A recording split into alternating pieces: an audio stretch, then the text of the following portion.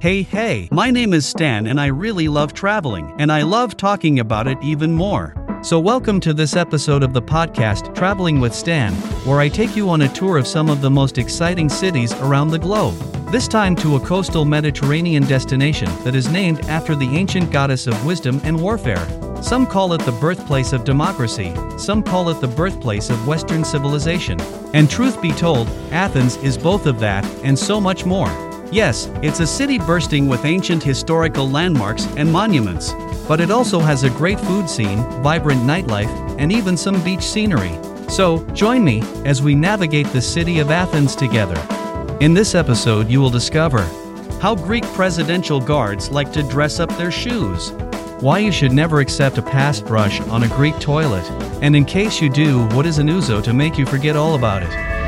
And as always, you can find all the information from this podcast, including the names of all the important sites, on the website travelingwithstan.com.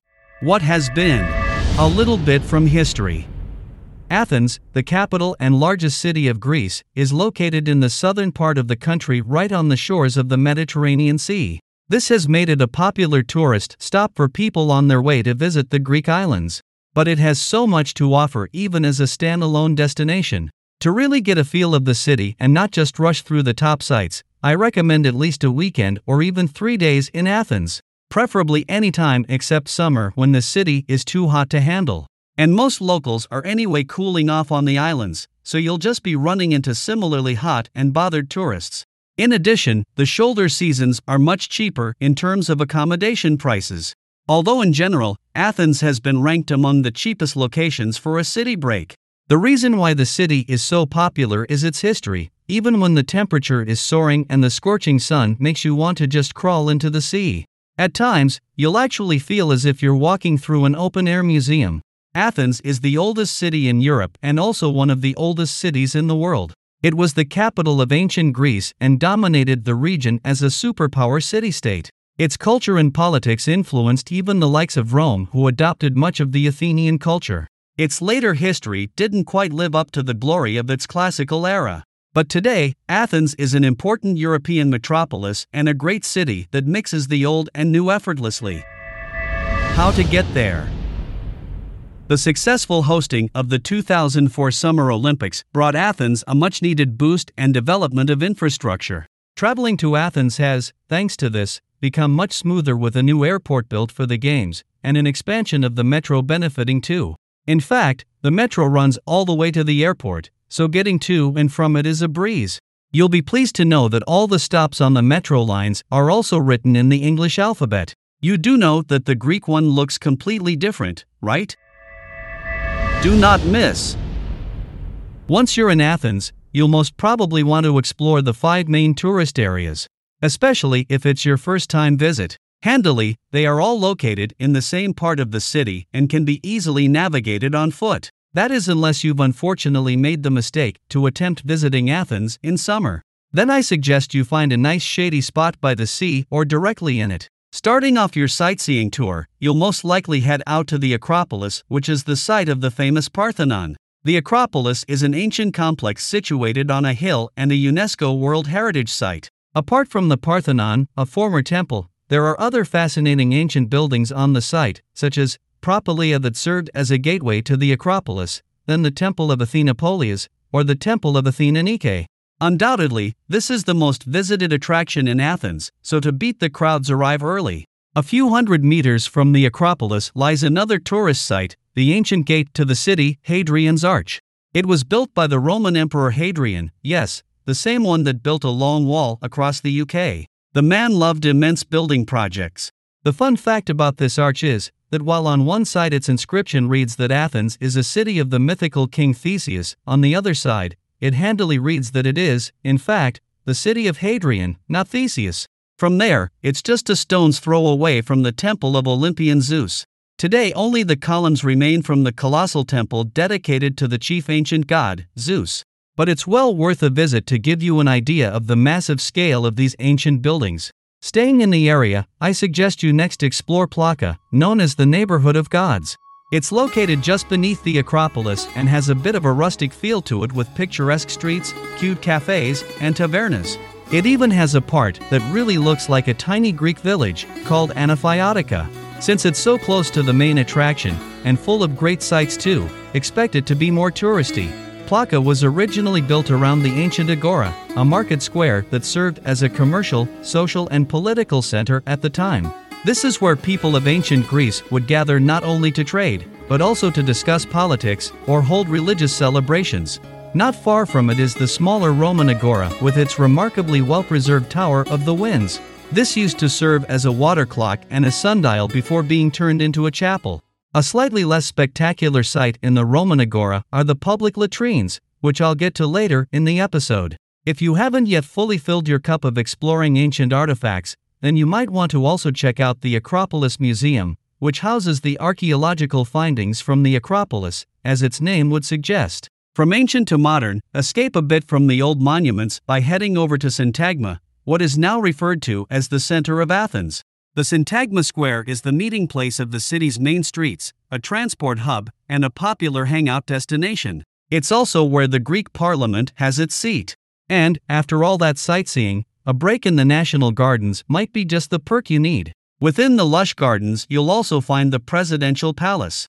Although it is not accessible for tourists, you can still watch the popular changing of the guards in front of it. Watch out for the guards' shoes with funny pom-poms adorning them.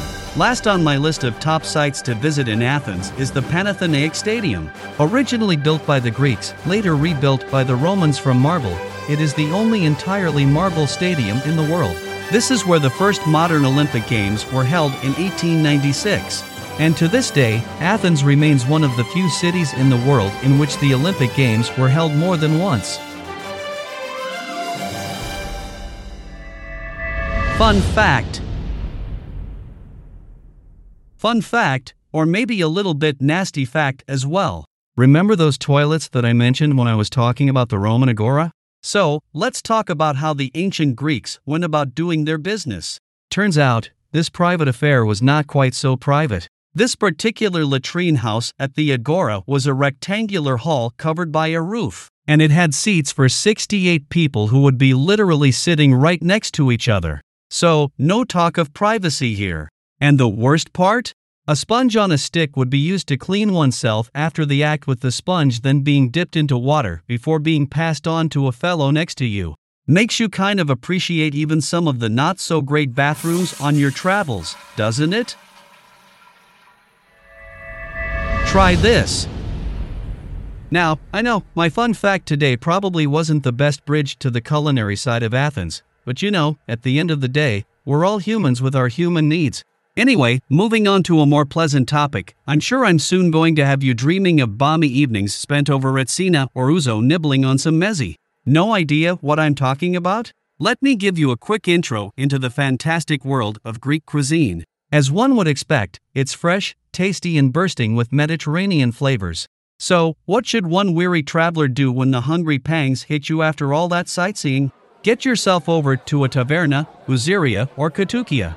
All of them are typical Greek restaurants. Katoukia is probably the most authentic place as it's usually fairly small and family-run. Once there, you'll want to order mezzi, a variety of small dishes that usually accompany drinks. Like retsina, typical Greek white wine, or ouzo, a clear anise-flavored aperitif. While on the go, your best bet is to grab gyros or souvlaki, which is essentially grilled meat on a stick. Another street food favorite is tyropita or spanakopita, pies filled with cheese or spinach. And with Athens being a coastal town, you can, of course, expect a fair share of good seafood, especially if you went out to the coastal area and the Athens Riviera. Act like a local. Talking about the coast, did you know that Athens has 12 beaches adorned by the internationally recognized blue flag symbol? Meaning they are high on quality of water, surroundings, and services. Not surprising then that a favorite pastime of locals is to flock to the city's coastal area, especially in summer. That is, unless you're jumping on a boat and heading out to the islands. The nearest ones being Crete, Rhodes, and Corfu. Back in Athens, the closest beaches from the city center and the most easily accessible ones by public transport are Glyfada, Edom, or Riviera. If you're in for a bit of a different water-based experience, then head a bit further out to Lake Vouliagmeni, about an hour away from the center. The lake is a popular destination not only for its warm thermal waters. Its main draw are the tiny gararufa fish that nibble away on the skin on your feet or literally your entire body to provide an interesting and very ticklish kind of exfoliation spa treatment. If having your feet tickled by fish is not quite your thing but you'd rather explore a bit of the Greek hip scene, then head back to central Athens to the neighborhood of Syri. Located just north of touristy Plaka, it's a favorite hangout for the Greek cool crowd. Expect artisan shops, hip cafes and bars and trendy nightlife clubs. For a less gentrified version and slightly edgy experience, you might want to check out the Gatsi and Karamikos neighborhood situated around the ancient Karamikos cemetery. The area comes alive especially after dark. I hope I have convinced you that Athens is more than just a layover destination for your next summer vacation, and given you a bit of a taste of what the city can offer. And sorry for my terrible Greek pronunciation. As you can hear, I am far from being a native speaker. You can find all the information from this episode at travelingwithstan.com, where you can also find other podcasts from our series. If you like this one, don't forget to hit follow so you don't miss out on the next episodes. We are on the socials as well, and if you're on Apple Podcasts, give us a review or rate us on Spotify. It means the world to us. Pun intended.